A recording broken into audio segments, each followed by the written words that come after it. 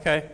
So if he's in a serious mood, dwell on the troubles liquor has caused you, being careful not to moralize their lecture. So what's that look like?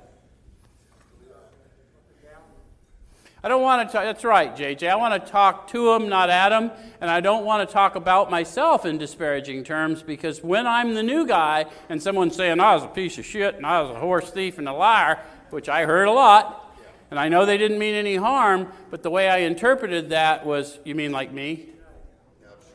And I was already so deep in condemnation, I didn't need any more. And what I know as a result of these steps, properly armed with the facts about myself, at my worst and at my best, I was a child of the living God. Thank you for tuning into the podcast. And in case you didn't know, there is a full library of video content at positionofneutrality.org and on our YouTube channel. Thank you.